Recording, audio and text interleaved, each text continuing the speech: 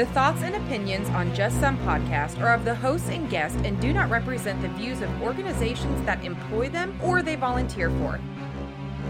They are also not responsible for spontaneous black holes or nuclear wars that may occur. You have been warned.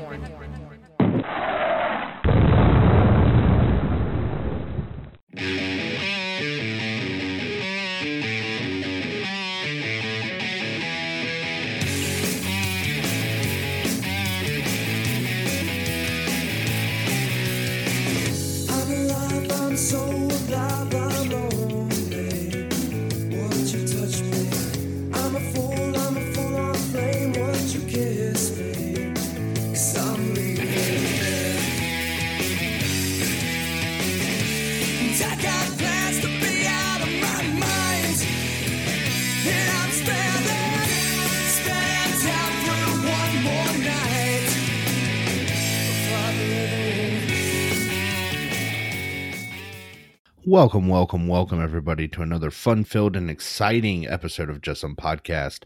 This is Tom. Hey, this is Ben. Tom, man, how's it going, bud? It is going swell, Ben. How are you doing? Well, I've been better. I've had some vertigo issues the last few days, and I got checked out today and have a little bit of an ear infection, and so we're kind of dealing with that, but you know, outside of the room, occasionally spinning like I'm drunk without being drunk. Yeah, it's good times. Well, I mean, that's got to be fun. So maybe you should drink. It'd be like a cheap drunk. Yeah, let's just add more dizziness to the equation. Maybe I should spin in circles, drink, and then continue to have the vertigo. What do you think? It's like a trifecta. I think you'd puke. So I don't want you to do that. I just want you to get drunk faster. Yeah, well, yeah. Anyway, yeah, but how's the week been office-wise? The standard, same thing always. It's on repeat, but it has it's been good. No real complaints, just saving one life and sore throat at a time. So just doing my thing. So good times. Good times. We're starting to see some more flu cases, and so I think it's, getting into that season. No, I love every time I see now things that are popping up, especially, due to the whole anti-vaccine. Wow, that sounded like I was saying anti-vaccine, but I meant anti-vax/scene. Wow, that just kind of ran together. They were saying that there's already been, I believe, 900 deaths contributed to lack of flu vaccines. And I was like, wow, that is not going to help people coming into the office for treatment. No. Yeah, they're going to be like, oh my God, 900 people have already died. I'm like, oh, just get your flu shot. Jeezy crazy. So, but no, overall, it's been a good week. I thoroughly enjoyed prepping for the show tonight. So, I mean, as did I, yes. I would say when it's a show like this and it's this level of fun, you can't really bitch or complain about prepping. That is true. As you can see in the show notes, I'm sure that you have read, we're going to cover a movie later. And if you remember how great Tom and I review movies, then you should know that it's going to be just as much fun listening to it as we had fun prepping for it and getting ready to talk about it. It's one of those things. I was pleasantly surprised at how much people enjoyed the last time we did it and how much they asked us to do it again. So I'm looking forward to doing it, well, as much as we want to, I guess. Good. Yeah. I was trying to think of a clever way to say that, but I was like, well, I guess we can just do it every time we want. So whenever the mood strikes. But I will say that we did throw a poll up on our Facebook page. So if you get the opportunity, go on to our Facebook page and answer that poll. It is up until the end of the month. And it's in regards to if there was a potential possibilities for obtaining CEUs for listening to Tom and I and this podcast. Is that something that you would potentially be interested in? Please take a few minutes just to answer that poll for us. That would greatly help us out. It would, and you're already listening to the show. So just take the extra minute, go to the Facebook page, click on the poll, and just move on with the rest of your day. There you go. Yeah, see? I mean, you listen to the show. You clearly don't have a lot of other things going on. So just do it. Careful, it might be copyrighted there. Just do it. Don't. I didn't mean that. I know. They can't copyright the English language in general, can they? I think someone would try. I don't know. I mean, we can. Yeah, but maybe. Yeah. Words are hard. Words are hard. Trademark. That's ours. Trademark. Yeah. Copyright all rights reserved. Yeah. The word is now trademarked. You can't use it without. But if you are interested in finding out all about us, you can find us on Facebook, Instagram, Twitter, and YouTube, all at Just Some Podcast. You can find us on the web. We're at www.justsomepodcast.com. Our email is admin@justsomepodcast.com. Don't forget, you can find us on Helium Radio. We're at Helium Radio After Dark, Channel 2, Thursday nights, 9 p.m. Eastern, 8 Central. And we're also on all the iHeartRadio apps as well, along with all of the podcast areas that you can locate us. You will find us there. Oh, sometimes it does not pay to have FaceTime with Tom. It's Tom gone wild over there. So, Tom, what else can you do, or what else can they do to help us out? Got me all flustered. Well, that was the whole point. See? I know. Well, what they can do is they can go to the Just Some Podcast website. They can scroll to just about the bottom. They can click on the Amazon affiliate link. They can do their Amazon shopping. After they click on that link, and then any of the shopping they do will help out the show. It doesn't cost them anything, and we would greatly appreciate it. They can also do some ratings or reviews. They can join any of those social media sites that you listed, or in general, they can just, be cool and, tell people about us, or, something like that. I mean, honestly, at this point, I'm just like, whatever. I'm just saying, at this point, we got Tamika and we got Bjorn. I mean, we got Jeff. Sam. We got Sam, Jen. Pantless Jen. Pantless Jen, yeah. Yes, pantless I mean, when a chick is willing to be pantless for you, what else do you really need? So, yeah. And we got like people in Brazil listening to us. So, what else do I need in life? I don't know. But, Tom, after the break, we will jump into our story that you may have missed. Well, I can't wait. Hello there, this is Nat King Cole, wishing you all a happy and a Merry Christmas. The joy of living is in the giving. So let's give lots of toys for tots.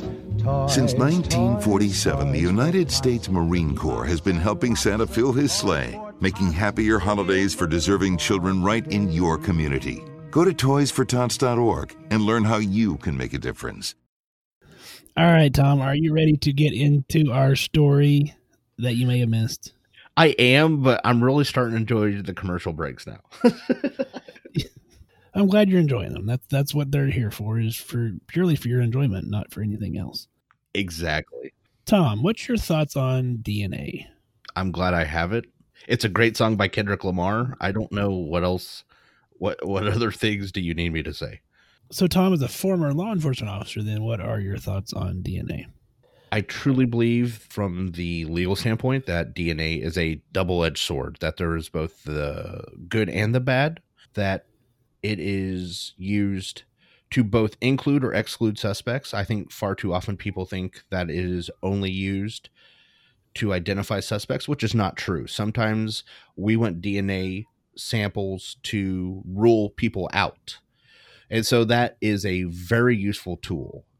I think sometimes, though, in the judicial process, like as in actual hearings, that far too often people have now allowed television shows to influence their beliefs of what DNA can and can't do. And that is actually harming actual cases. And I have heard of situations where actual trials have been influenced by people's television perspective of what DNA is. And so I think that there is good and bad. Well, the reason that I asked, Tom, was that it ties into our story that you may have missed. This is a story about a gentleman by the name of Chris Long, who works at the Washoe County Sheriff's Office in Nevada. This gentleman received a bone marrow transplant, and 3 months after his bone marrow transplant, because he works for the sheriff's department and works in the crime lab type area, they decided to do some testing and had found that some of his DNA had changed. Now, 4 years later, not only is his blood affected, but swabs of his lips, cheek contained his DNA, but also that of his donor, and his semen contains all of the DNA of his donor, not him. So he has become what they call a chimera, which is a technical term for a rare person with 2 sets of DNA. So this has, from a medical standpoint, the DNA doesn't necessarily impact how we are going to practice daily. But from a forensic science standpoint, it is quite an interesting story of how this man's DNA has basically caused him to disappear and someone else to kind of reappear on a molecular standpoint in his place. Specialists are saying that the most unexpected part was basically that his semen had been entirely replaced by that of his donors. So there are lots of studies going on with this individual at this point to kind of see how things like bone marrow transplants that we do in the medical field can potentially change things in other fields as well. Well, we'll get to the medical point, but for those that are listening that are interested in law enforcement, again, this goes back to why we don't rely on just one key aspect, or why we shouldn't. There may be times where that is either the crucial aspect or it's the starting point, but rarely is one piece of evidence the only piece of evidence. And I'm not going to say that's always the case. There are going to be cases where that's all they have, and sometimes that's true. But in general, there is some good old-fashioned shoe leather work that is put in once they have a starting point. And this is why, because you can't just trust one piece of information. I'm not saying cops knew this. I'm just saying most cops, especially after history has taught us, you don't trust one thing. And here we go. This is why, because this poor dude is gonna. What if he had the DNA of a child murderer? Guess what, Chucko? Now you're going to be convicted of a crime. Yeah, that's terrible. Or if you play devil's advocate and play the flip side, if this gentleman was not a sheriff's deputy, but was instead someone who was like a rapist, if he was to rape someone and left DNA, the DNA now matches somebody that is not his. It's somebody that's 5,000 miles away in Germany who would have no clue what the hell was going on. Yes. There is an actual case, before we get too far sidetracked, of the FBI being involved in detaining a man, I want to believe he was in Washington, off a set of fingerprints on a bomb in the Basque region of Spain, where there's known terrorism.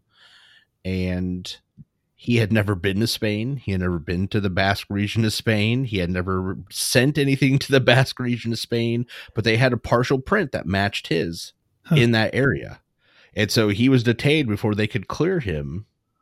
And so they were like, oh, well, we actually had to investigate it. So there is some stuff that says, hey, maybe we need to get a little deeper on stuff where sometimes there can be too much reliance on this. And that's why we're trying to get back to actual pushing down and relying on more evidence than what people think. Because like I said, far too often people think, well, you have to have DNA, but most law enforcement agencies are like, no, I don't want just DNA. I want something else. We want DNA because it's hard to fight DNA. But then when you say something like this, we're like, oh God, now I can't trust DNA.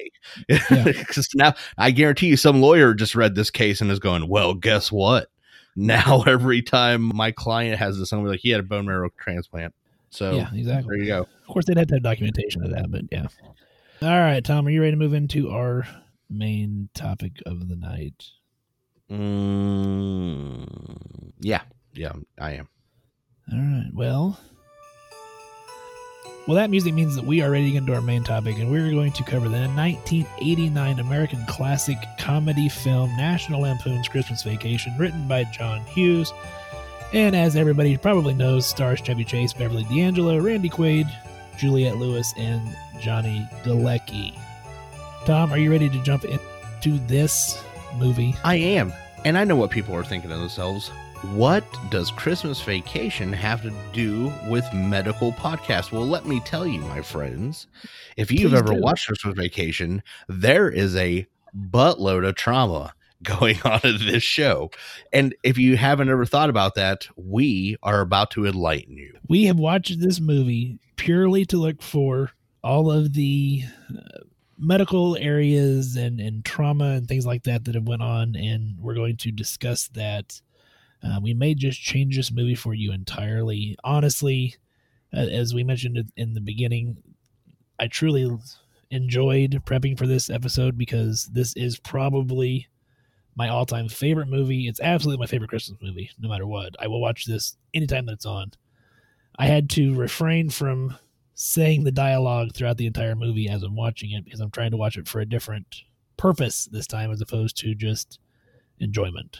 Totally one of my classic favorites. I don't know if I would say it's my all-time favorite movie, but it's certainly one of those movies that I remember watching at least 30 times growing up, and still to this day, I'm like, oh yeah, that's going on. I will say though, now watching it as an adult, it has certainly taken on a new light, and I always enjoyed it as a kid, but I'm like, man, I feel so much deeper for Clark Griswold now. Right? Yeah. Especially when you have families over for Christmas and Oh my God. If my parents and her parents were in my house, first of all, I'm envious of his house. Like, damn, that's a big house. And then to have like multiple sets of families in the same house, I'm like, this poor schmuck. I mean, he is just, but also at the same time, I mean, I texted you this last night. I love my wife, but I wouldn't be married to Beverly D'Angelo. Like, you did text me that, yes. I did. I was like, my God. I mean, that is one smoking hot, awesome wife right there. I really am like, man, I'd be married to her. So let's get into this. I want to start off with this because I felt this to my core. The movie starts off with the Griswold family driving out to get a Christmas tree in a Ford Taurus station wagon, right? They're driving along, and the first thing is blue truck starts tailgating them, and I have road rage. And Clark Griswold's like, nah, this guy's not just gonna pass me and be a jerk. And I felt that to my soul. I was like, because that's me. I'm not that. Yeah, nope, not this guy. You're not gonna just be driving around me. So from a medical standpoint, let's talk about vehicle safety. Accidents happen, people. You got to be conscious of what you're doing on the roadway when you're driving, and driving safety. That's true. Accidents do happen, and as you kind of alluded to, there was some road rage incidents, and they end up flying off the roadway. You know, the speed limit signs say 55 miles an hour. It was the 80s, so that's valid. You know, the car flew through the air, struck through a fence, slid into a tree farm, and then the children ended up in the front seat with them. So clearly, seatbelts were not worn. Yeah. So now we're talking ejection possibilities. All right. So, I mean, they didn't, but I mean, had this been another wreck, if they had rolled, now we have ejection possibilities. We have head injuries, facial injuries. Like, there's a whole litany of problems that those backseat passengers could have had. I'm also surprised because I know in 89 that those Ford Tauruses should have had airbags. Why didn't those deploy? So that's a catastrophic failure on Ford right there. If you think about that, that's a whole nother problem I didn't even think about till just now. So, you know, so if you are the ER patient or ER nurse, you're going to be receiving a patient with minimum 55 miles an hour, unrestrained pediatric patient.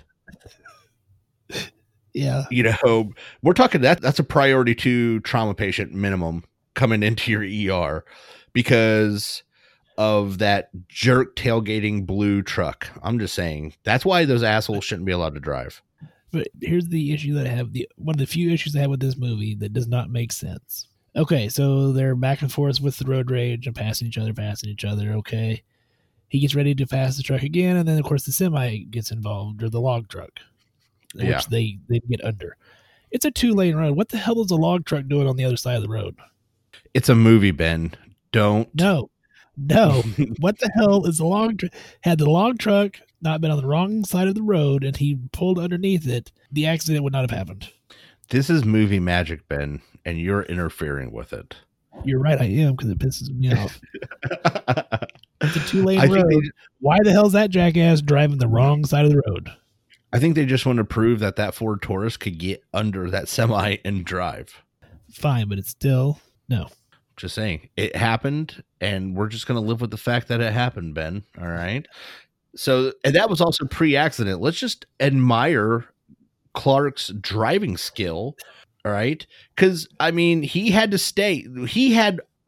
4 inches clearance front and back in that semi. I mean, that's some precision driving he did. Okay. He had no clearance front, back, side, or top. He was in a box and he stuck it. All right. That's a 10 from the Romanian gymnast in the floor exercise, gold medal performance in the Olympics. Okay. He stuck that landing. Okay. So you give him that. All right, fine. Just ignore the fact that it's totally impossible. Just let it happen. So we go from the head injury and maxillofacial surgeon on standby. So to walking what we can only assume is a rather long distance in the snow, often knee deep in the snow. Yeah. And there's several. Go ahead, sir. I was going to say, I want to point out that while they're driving, there's no knee deep snow. All right. They're just driving along. There's snow. And then suddenly they park apparently in the middle of nowhere. They just pull off. I don't know. And suddenly, while they're traversing these fields, they are now suddenly 3 feet in snow. So I don't know what terrain they're covering. All right. That's just poor planning, Clark. And they make several references to Audrey having frostbite. First, she says, I can't feel my toes. Then she says, I can't feel my hips. And then, of course, the joke part of the movie, is, he hugs her and says, isn't it beautiful, Audrey? And the wife's like, well, she'll look at it later. Her eyes are frozen. So that's some hellacious hypothermia and frostbite for it to travel from your toes to your eyeballs. Yes, and I got to say, again, if you're receiving a patient with that level of hyperthermia, you might as well just get plastic surgery inbound because you're going to be doing skin grafts. Like there's not a lot going on after that. We're going to need that catheter to, infuse some warm fluids into the bladder to try to get that core temperature up. Yes. Even though she could still move somehow. Her eyeballs are frozen, but she's still able to move. I don't understand the mechanics of what's going on at this point. But well, apparently the answer is it's a movie, Tom. It's a movie. That's what you told me earlier. Shut up, Ben. So the point is I would not recommend, no matter how bad you want a Christmas tree, to illegally go through someone's field, cut down a tree. And here's another thing I thought about. Not only did he not bring a saw, how did he plan on dragging a several 100-pound tree? Because they walked forever to get to the tree through 3 feet of snow, which was hard enough. How did he plan on getting the tree back to the car? I don't know what he did. He dug it out by hand. Will and determination, my friend. Yeah, exactly. So they go through this whole situation where they get this tree out of the ground miraculously. They get it home and he cuts it to size poorly, I might add. That's just poor craftsmanship there, Clark, because he's got a standard 10 to 12 foot ceiling and he's got 19 feet of tree. At least 19 feet of tree. And it's full is the quote he keeps telling his wife. And they have it bound with several ropes. And he decides to cut the ropes. And the tree expands, breaking multiple windows. And it's a great scene. And he's like, a lot of sap in here. You have to imagine that this guy now has got multiple eye injuries. All right. This guy has got to be just poked in the eye. At least once he's got a pine needle in the eye. So not only the eye, but can you just think about just the sheer pressure that rope was holding, and once he releases that, those tree branches cannot feel good. I mean, that's basically getting struck multiple places in your body with very large branches moving at a rapid rate. Yeah, I mean, we're talking probably 1 inch thick branches at that distance out, and he's getting walloped multiple places in his body. Yeah, so he just got a good thumping over multiple parts of his body. He gets stung in the eye, so I mean, he needs a good eye flushing. At least, yes. Yeah, he needs to get some normal saline flushing in that eye to get that sap and pine needle out of there. Though I did like the scene after that where he's clearly still covered in sap. He's trying to look through a magazine. He just keeps tearing things out of sticks her hair to his hand. Yes. The lamp, fantastic. Yeah. So again, we're looking at, be safe, especially this time of year. People are putting up trees. I should know. My wife's putting up a tree. I don't like Christmas, so she's putting up the tree because I'm not. And so if you're going to be putting up Christmas trees and all these decorations and stuff, be careful while you're putting up those things, or you're reaching in there and you're hanging up these lights. It is not hard to poke yourself in the eye with any of the little branches, the little needles, etc., while you're reaching in there. And then we move into some of my more enjoyable scenes, which are the lights hanging scenes. Oh, so it's at least a 2-story house. He's on the ladder. The ladder falls initially and slides all the way down, which would have caused trauma anyway, originally. Just with the ladder falling, if you're at the top of the ladder and it slides down, you're going to hit the ground. Let's think about this. How old do we think Clark Griswold is at this point? He's mid-40s. Yeah, at least. So we're talking mid-40 male. He just fell minimum 15 feet, landed on his feet. Exactly. So we're talking knee and hip pain for sure. Lower back is just a screaming. Yeah, you should have at least blown a disc out or something. But he continues, because he's the all-American dad and he's got to get those lights up. So despite all that trauma, he's back up the ladder, stapling, not safely, staples himself to the house, tries to rip the staple off, and then rips his sleeve, and then comes flying back into a tree directly on his spine. Yes, because he does not have that ladder secured. He's working 2 stories in the air with a unsecured ladder that the feet of the ladder are unsecured on ice and snow. Come on, Clark. Work with us a little here. OSHA would be pissed. Very pissed. And then, he continues hanging lights throughout the day. And then we get into the nighttime where he's actually on top of the roof. No safety lines. True. Slips, falls, slides down the roof, grabs onto the guttering, which you're probably going to get some shoulder trauma there. Grabs onto the guttering and then falls onto a smaller roof before then falling and then landing in a bush. Off a 2-story house, mind you. This man is Superman. We're talking, so again, 45-year-old male, multiple falls for 20 feet in the air. Again, we're talking, this is priority 2, minimum priority 2 trauma. What I would be worried about, does he have a pneumo? Like, we got a broken rib in here somewhere. Yeah, I hope that we better be listening for breath sounds on both sides equal, because this guy's going to be not moving air on one of them. For sure. If he can even talk, because he might have busted his cervical vertebrae. Who knows at this point? I got a feeling he is not going to be a happy camper. I wouldn't be. Gravity's not my friend. If I'm in the ground after 20 feet, it's going to be hard. Yeah. And let's not forget, while he grabs the gutter, he pulls the gutter free. Frozen ice in the gutter flies out into his neighbor's house through a window, breaking their shit. So those poor neighbors, nothing wrong. They were just nothing. They weren't even home. And now their shit's destroyed. Which is lucky that they're not home, because, that that was basically a javelin of ice that easily could have punctured. That could have been fatal. A 6-foot-long, 4-inch wide block of ice going, at least 10 miles an hour, just bolted through their fucking window, destroyed their stereo. They have no clue what happened. And here's the most screwed up part now that I thought about this again. they're thinking about it. They're like, why is our stuff broke and everything's wet? That means Clark didn't even tell them. He didn't even have the common damn decency to go over and tell them.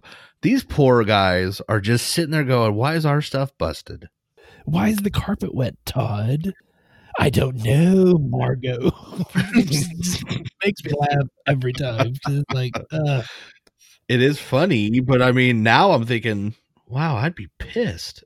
So, well, Tom, take us into the next day and the next trauma that. Of course, yes. So the next day, everyone's going to go out shopping. Clark decides to hide some presents from the kids.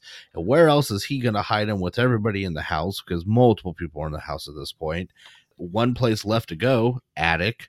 So he decides to pull down the old attic ladder. So maybe not everybody has these in their house, depending on where they live at. So in a lot of these bigger, older houses, there is a built-in retractable ladder on the trap door that you pull down. Of course, he acts like he has never seen this in the house that he's lived in apparently for 30 years. And it slides down, immediately striking him full force in his face. So again, we're talking maybe has an orbital blowout fracture at this point because he just got smacked full force by a heavy-ass ladder right into his face. He's got at least a Lefort 1 or 2 fracture. I mean, come on now. Lefort fracture. Come on. Again, I'm just thinking, Clark, you're acting like you have never opened this attic before, and you've lived there your whole life. And by the way, it's full. It's full of stuff. So clearly he's been in it, about 4,000 times. And he's never seen that ladder before. Anyways, so he goes up into the attic, and he starts to move around. And of course, his mother-in-law, what a B word, she comes out, and she is. You watch the movie, you'll see. She's a real jerk to him the whole time. She's like, oh, why is it so cold? And she just sees an attic ladder extended from the attic to the floor. And instead of assuming that a person is in the attic, or even checking, or yelling up saying, hey, is someone up there? She just closes it. It retracts the ladder and closes it. What an asshole. Like, does she think the ladder randomly comes down from the attic sometimes? Like, what kind of person would do that? So anyway, so now Clark is now stuck in the attic. So he starts walking around, and of course, for reasons, because it's a movie, there's random boards laying around on top of this attic, at which point he steps on one and smack.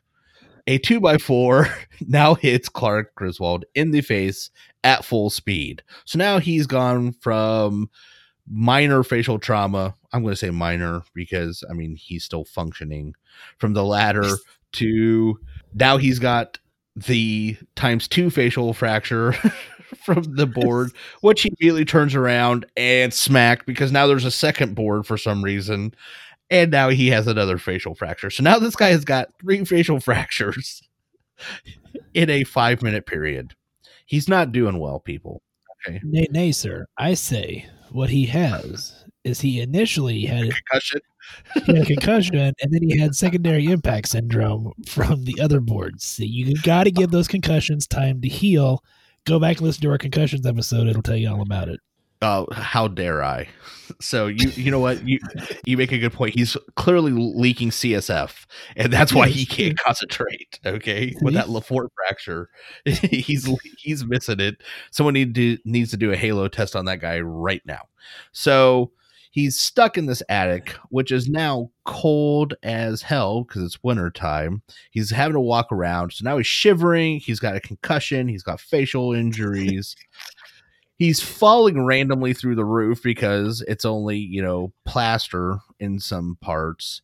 And he finds an old camera and some home videos, and he's getting all nostalgic. And he sits down on the ground. And finally, he's getting warm, and he's waiting for his family to come home because they leave without him. Because why not? I mean, that makes sense. We're waiting to all go do something as a family. We can't find this one family member. Why go look for him?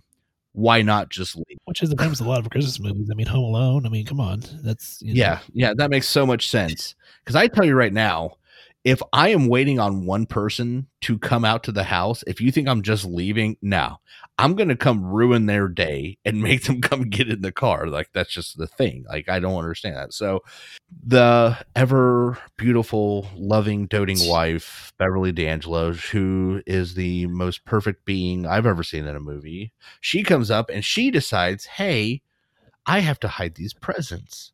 What am I going to do? Oh, I'm going to put them in the attic. Little does she know, Clark Griswold is now sitting on said ladder that is on top of the door. And when she opens it, boom, Clark falls 10 feet. But see, a concussion is the only thing that can explain. Of all the places to sit in the damn attic, why would you sit on the ladder? My friend, at this point, there's a plethora of things that have gone wrong at this point that I can't even begin to explain with that whole attic scene. It's funny. Comedically, it makes sense. But from a common sense standpoint, I'm like, this just does not hold a lot of water. It just doesn't.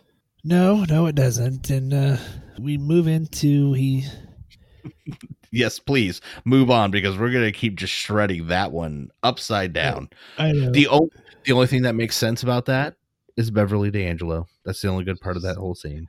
Well, Tom, he still having some problems with the lights and trying to get them to work. And that is hilarious, by the way. The lights problem is just fantastic.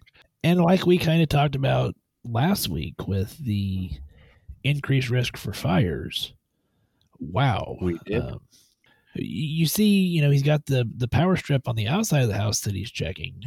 And you're like, okay, hey, that looks safe. He's got, 6 different cords running different places. Until you get to the damn garage where he's got like 47 extenders. Yeah. And they're all plugged into different. Wow. Fire hazard. Yes, he is the reason we have safety episodes like we did last week. That's right. So they get all those cords basically down to 3 cords, Ben. They get all those extenders. They get all those power cords. They get it down to 3 heavy-duty gauge outdoor electrical cords, Ben. He gets 2 of them together into a T-piece. He gets that 3rd one, and what does he do? He picks it up out of the snow, where it's been sitting, a heavy-duty electrical cord, and blows it off, which I'm going to go with is not the safest. I'm not an electrical engineer, Ben, but I'm pretty sure water and electricity are not supposed to go together, especially at high voltages. That is true, yes. And so he finally puts all the pieces together between him and the great Beverly D'Angelo, as you would say.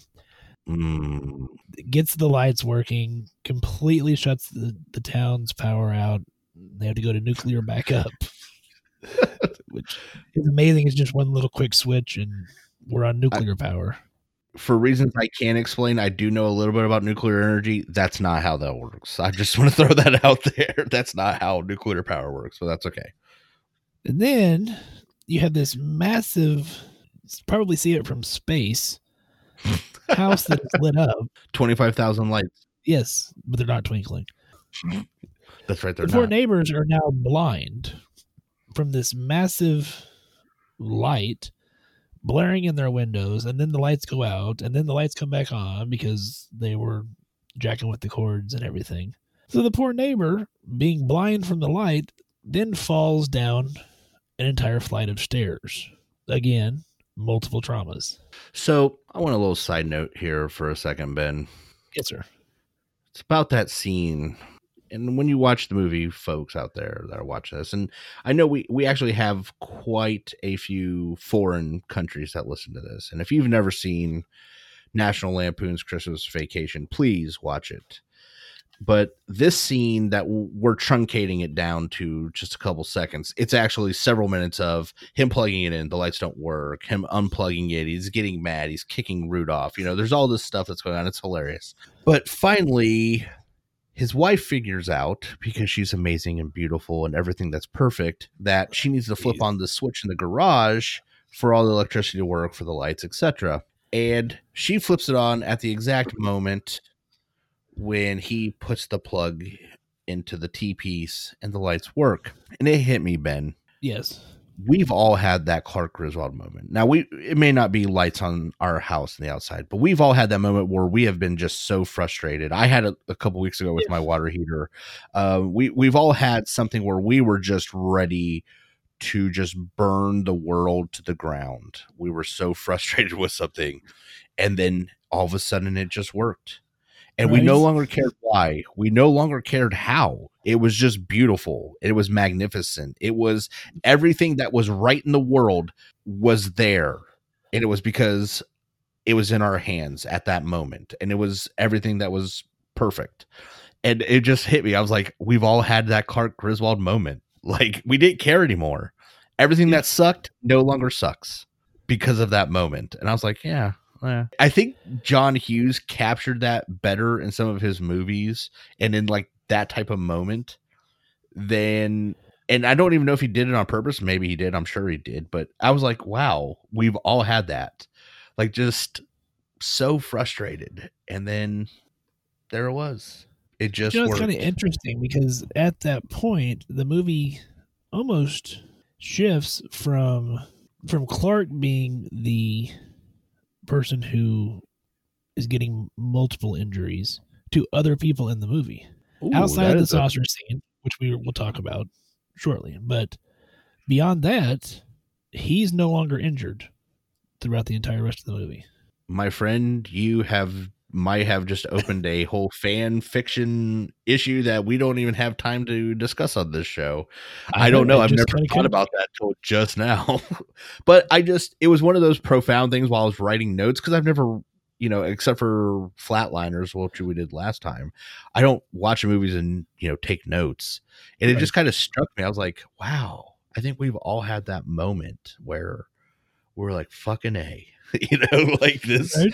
This is beautiful. This is what makes life worth living right this second. So anyways, this is also the same scene. I don't know if you recognized it, where possibly everyone's favorite character is introduced, the infamous Cousin Eddie. Oh yes, cousin. And every family has a Cousin Eddie. And if you think your family doesn't have a Cousin Eddie, guess what? It's probably you. Your Cousin Eddie. I did find it funny because he literally starts off his introduction talking about head trauma. They talk about his daughter, and the grandmother is like, oh my God, her eye's not crossed. And he goes, isn't it the strangest thing? She fell down a well, hit her head.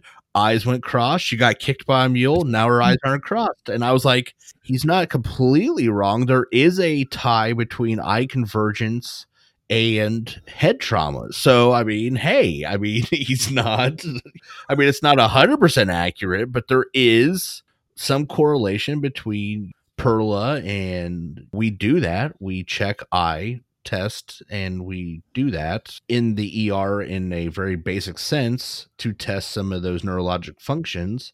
And I was like, wow, way to go, Cousin Eddie, man. He recognized some basic facts there. So way to go. That's what he's there for. Yeah.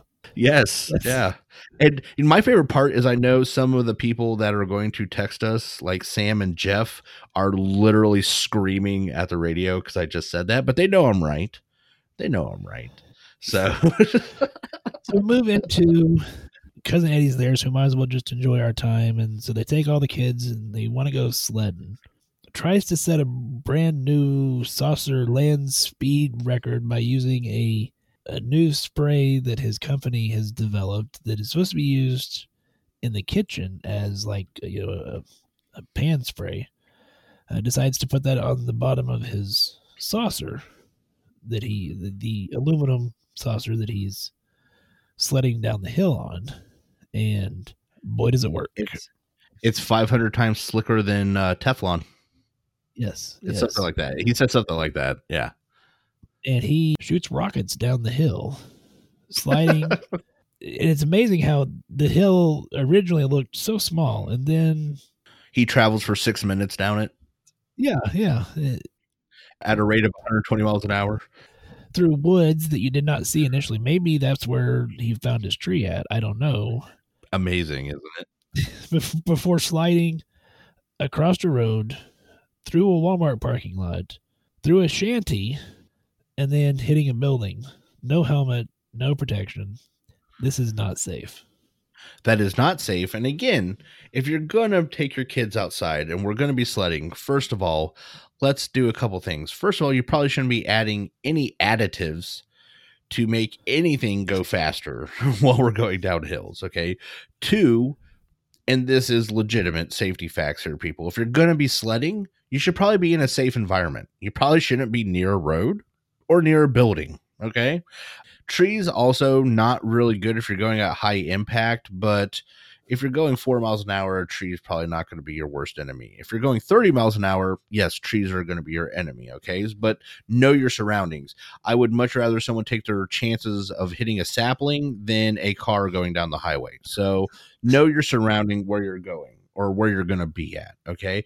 Also, you know, especially if you have a little one or if you're going to be going at high rate of speed, a helmet, you know, a brain bucket.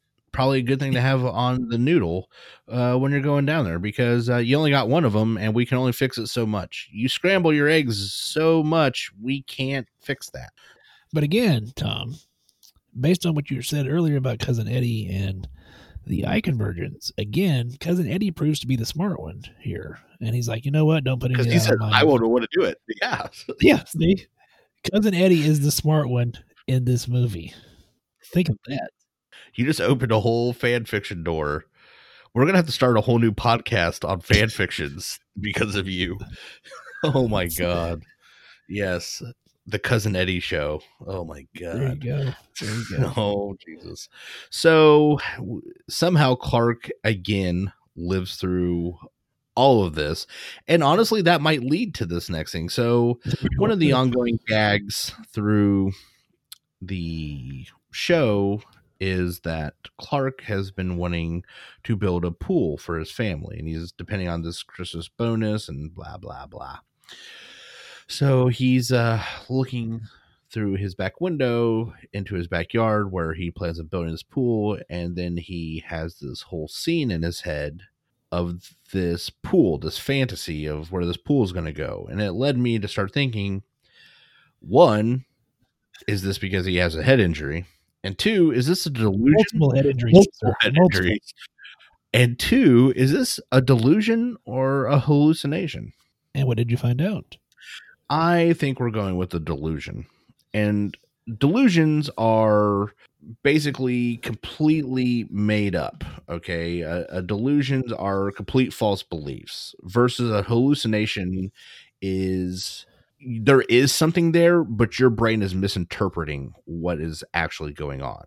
It's an incorrect experience or interpretation of what's going on. So if there was a pool in the backyard or there were people in the backyard, this is like at midnight or whatever time he's staring through the back window, I would say it's a hallucination. Fair enough. At that time, there is neither people nor pool, nor is that super hot lady from the store he was fantasizing about, which again just pissed me off because I'm like, you have Beverly D'Angelo inside. Why are you even looking at this woman? You have the hottest, best wife in movie land. But so that chick is hot. I mean, she's no Beverly D'Angelo, my friend. So no, she's not. No, she's no Beverly D'Angelo. Maybe she'll do that thing that Beverly won't do. I don't know. Incorrect. That's not the point. The point is he is staring into nothing and he is seeing an entire scene and hearing a Hawaiian Christmas song. Well, yeah, he's been hit in the head 5 damn times. Yes, he has lost a large quantity of blood and cerebrospinal fluid. Yeah, he doesn't know what he's doing anymore. Perhaps he's laying in a damn hospital somewhere in the entire movie after the car accident didn't happen. He's probably got a blown pupil. So yeah. So it did lead me into, even though it's not technically a trauma, I was like, that was a pretty good thought of, explaining delusion versus hallucination. So I would say, yeah, we're firmly in that's a delusion. So then we move into more family showing up, because what's going to add to some of your Christmas anxiety and problems, but adding some more family. And so we welcome Uncle Lewis and Aunt Bethany into the household, and Aunt Bethany wrapping her damn cat up, and the Jello mold. Yes, the Jello mold. And then one of my favorite lines with the whole, oh, what, Aunt Bethany, you didn't have to do that. And she's like, did I break wind? Yeah, it's like, oh, that's just great. But Uncle Lewis, he likes his stogies. Uncle Lewis gets a little bit too close to the Christmas tree with his stogie, and poof, sets it on fire, and sets himself on fire as well. Which is two things. One, smoking is bad for you and dangerous. It's a fire hazard. Two, dried pine trees are incredibly flammable. And we also talked about that last week in our increased fires during this time of year safety issue. So you put two increased fire risks together, and Uncle Lewis clearly demonstrated how dangerous those two things together can be. Yes, he did. So then, that was just the straw that broke the camel's back for Clark. He has had enough. He kind of loses his shit. Oh, he loses his shit, all right. Decides that he's going to go and he had to replace the tree. He's trying to trying to be the all-American dad and solving that problems that are developing. So gets that chainsaw out and creates a new tree. So I would like to also point out at this point in time that I initially said that he didn't have any safety mechanisms. That's incorrect. I was wrong. He puts on a Jason hockey mask. This is the only time in the movie he did use any safety equipment at all while using that chainsaw. I wouldn't say it was proper, but I mean, he does in fact use that, though I would say that using a chainsaw after drinking all that eggnog, so he's got alcohol on board, he's got head trauma, and he is mentally unstable, is probably not the best time to be using a motorized weapon. That is true. And then he yells at those poor neighbors. And I want to point out again, I feel bad for the neighbors. Like, those poor guys, this whole movie have just been pure victims. So the neighbors are the victims, and Cousin Eddie's the smart one, and yeah. Just throwing it out there. So in Clark's new tree, we get a squirrel, because why wouldn't you? Well, it is from outside. That's where trees grow. That is true. So, the squirrel comes out of the tree. The dog's chasing the squirrel around the house. They're all chasing the squirrel around the house. End up at opening the door as the neighbor is tired of their shit. Just as he opens the door, the squirrel jumps on her face. The dog then attacks her and the squirrel, and Clark's just like, problem solved. Shuts the door. Doesn't bother to check on her. Doesn't bother anything. Yeah. He's letting a rabid squirrel and a Rottweiler maul this poor woman. You'll notice though that the neighbors are usually the only ones who show any signs of trauma actually occurring to them. Yeah, she's all screwed up. And this time, she's all like, clothes are tattered and torn. Clark's fallen off the house. He smacked himself multiple times. Looks fine. Neighbor, no. And so one of the things that I'd seen in this whole squirrel thing was he's asking where Cousin Eddie is. He normally eats these damn things. And she said, well, not since he read something that they were high in cholesterol. So I actually looked that up, Tom. Did you know that squirrels legitimately are high in cholesterol? Again, I will say, Cousin Eddie, the smart one. Oh my God, this can't be happening. Cousin Eddie is the smart one.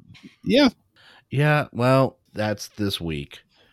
This week has just been a Cousin Eddie week, so sure. Squirrels are high in cholesterol. Yeah, and they legitimately are. I looked it up. Yeah. So that explains the Appalachian Triad. Why hyperlipidemia right there, my friend.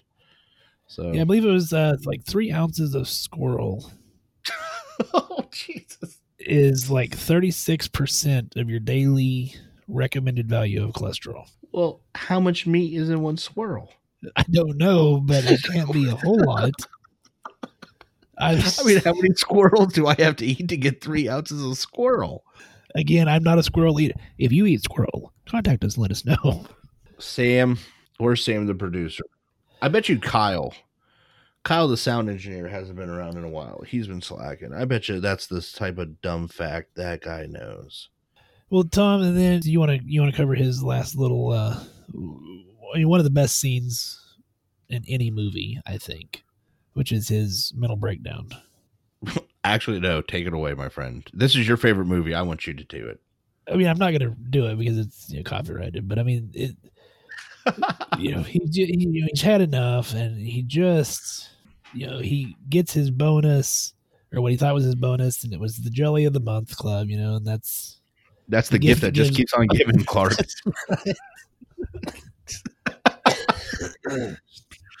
And yeah, so this is just it. He just loses it, and he has one of the funniest, just ranting, raving, lunatic type moments, and ends it with "Holy shit, where's the Tylenol?" Because he's had multiple head injuries, and he had a mental breakdown, and this happens. This does happen. I mean, particularly around the holidays when you get all stressed out. But I don't like to wait to the holidays for my mental breakdowns myself. You just have one all the time. I mean, it's if you're gonna do it well, right? Continuous is mine. Ends up being then, of course, the cousin Eddie being the helpful, smart guy that he is.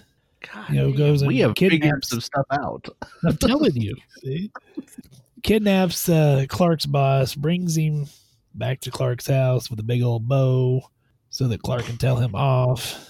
And of course, then the police come and bust through all the windows and doors and everything. And they subdue the neighbor's house for a vantage point for snipers. So again, the neighbors are victimized for no reason. And I really figured this would be one of the things that you liked the most is, once they come breaking in and yell freeze, where is Beverly D'Angelo's hand? She's protecting the family jewels on Clark.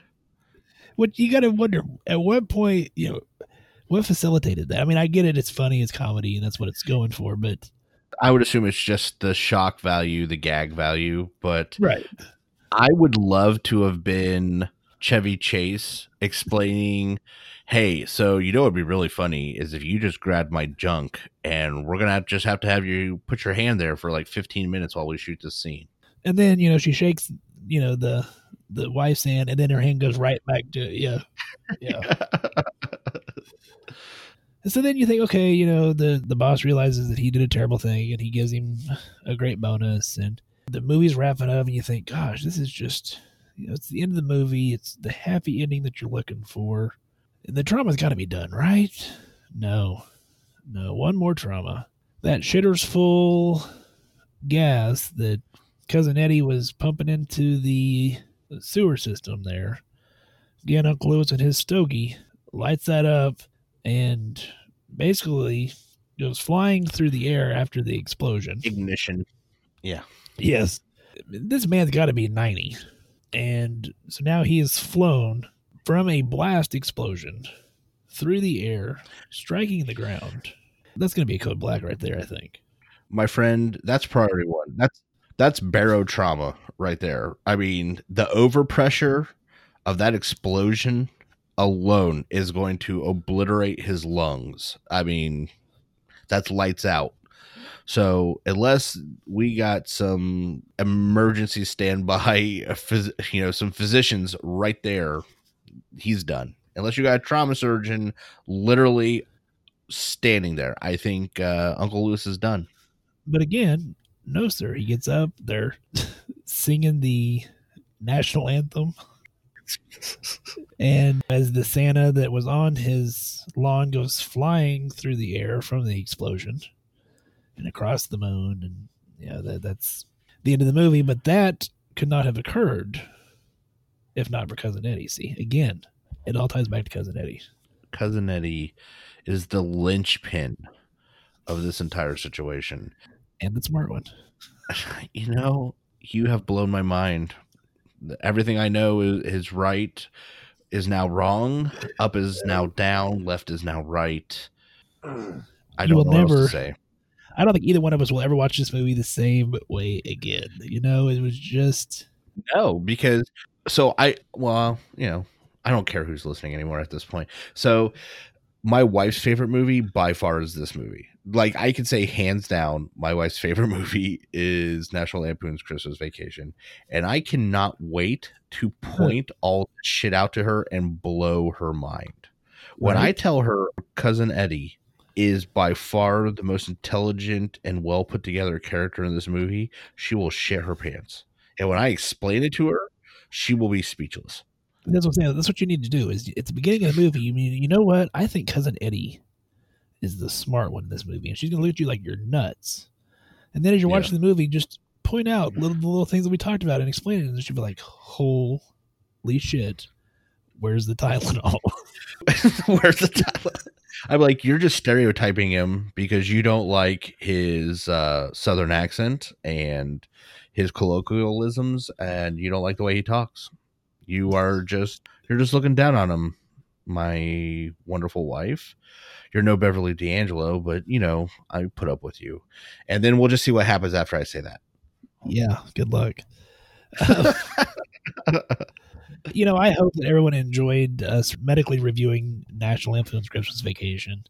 People said it couldn't be done. How can you medically review a movie that's not medical? But by God, we found a way. Multiple traumas. This is just an ER nurse's bread and butter right here. I mean, this wasn't just ER. I mean, this is for burn unit. This is trauma ICU, ER, legitimately orthopedic units, like law enforcement. Everybody got a little piece of this action. This hospital that would have treated these people probably could have opened a new wing. The Griswold wing. Yes. From literally the very first thing. So I put little timestamps on my notes. 4 minutes. 4 minutes is when the trauma started. 4 minutes into this movie is when it actually. It's weird because you don't look at this movie as trauma. Yeah, but 4 minutes and 30 seconds into this movie is when the first shit goes down. Yeah. So. Which just goes to speak to the amazing work that Chevy Chase does as far as being that physical comedian. I mean, that's a lot of his movies. I think you go back and review a lot of his stuff, and it's very similar. I mean, but it's a hilarious movie. I love it. It's great. It's a classic. But if you like what you heard and you want to hear more, you can find us on Facebook, Instagram, Twitter, all at Just Some Podcast. We're on the web, www.justsomepodcast.com, or you can email us. Let us know what you thought about our review of Christmas Vacation. Admin at justsomepodcast.com. That sounded copyrighted. It was. Let me do that again. Admin at justsomepodcast.com. Not copyrighted. Not copyrighted. Right. Well, Tom, next week will be right before Christmas for this episode, and I'll be having my own mini breakdown at that point. Probably. I don't know what we're going to do for next week. I know what we are going to do the week of Christmas. I've not told you this yet, but I think what we'll do is, instead of trying to record around the Christmas holiday because we got family stuff going on, if you have ever thought, you know what, I would love to just listen to the 5-question segments, but I don't want to listen to every single episode. I think what we'll do is we'll just do a compilation episode for Christmas of all the 5 questions we've done to this point with all of our guests and just kind of call that our Christmas episode. What do you think, Tom? Or just want to throw this out there, I can just get drunk and it can just be an hour of me ranting. I'm just throwing that out there. Yeah, so let us know what you would prefer. Would you prefer a compilation over Christmas of the 5 questions from all of our guests over the past year? Or would you prefer a drunken rant from Tom for an hour over, we don't know what the hell it would be. It would just be, I mean, well, you've heard the alcohol episode. I don't know what it would be. So it'll be a surprise for everybody. Yeah, let's please vote the correct way. Please. Oh, God. Also, don't forget about our poll. Please go in and fill that out for us on Facebook if you would be interested in potentially at some point in the future, potentially getting CEUs for listening to our wonderful non-award winning podcast.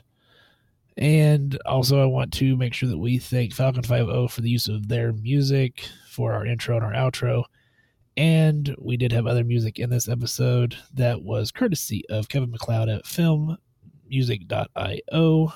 If you need royalty-free music for your podcast or other projects that you're doing, check out filmmusic.io. On that note, Tom, you look a little tired. I think it's time to roll. Call it a night. I've already blown your mind too much, and it's just... I can't deal with the Cousin Eddie revelations. I know. Yeah. Plus the whole, once he solves his problem, he quits getting hurt. Don't forget that one. Anyway, on that note, I hope everybody has a wonderful week. Hey, everybody, stay safe out there. I didn't realize that Cousin Eddie was a smart one until we started.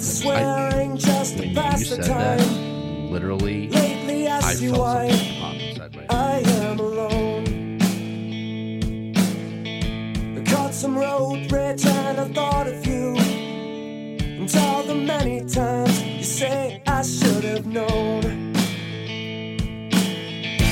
Took a class so I could find my G.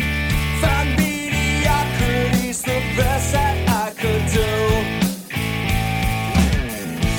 Went to shower but I slept all day. It takes everything to live the life I choose. Oh, what do you say? I screw up everything. And oh, what can't you prove except there's only more for me to lose? Failure's not the same without you.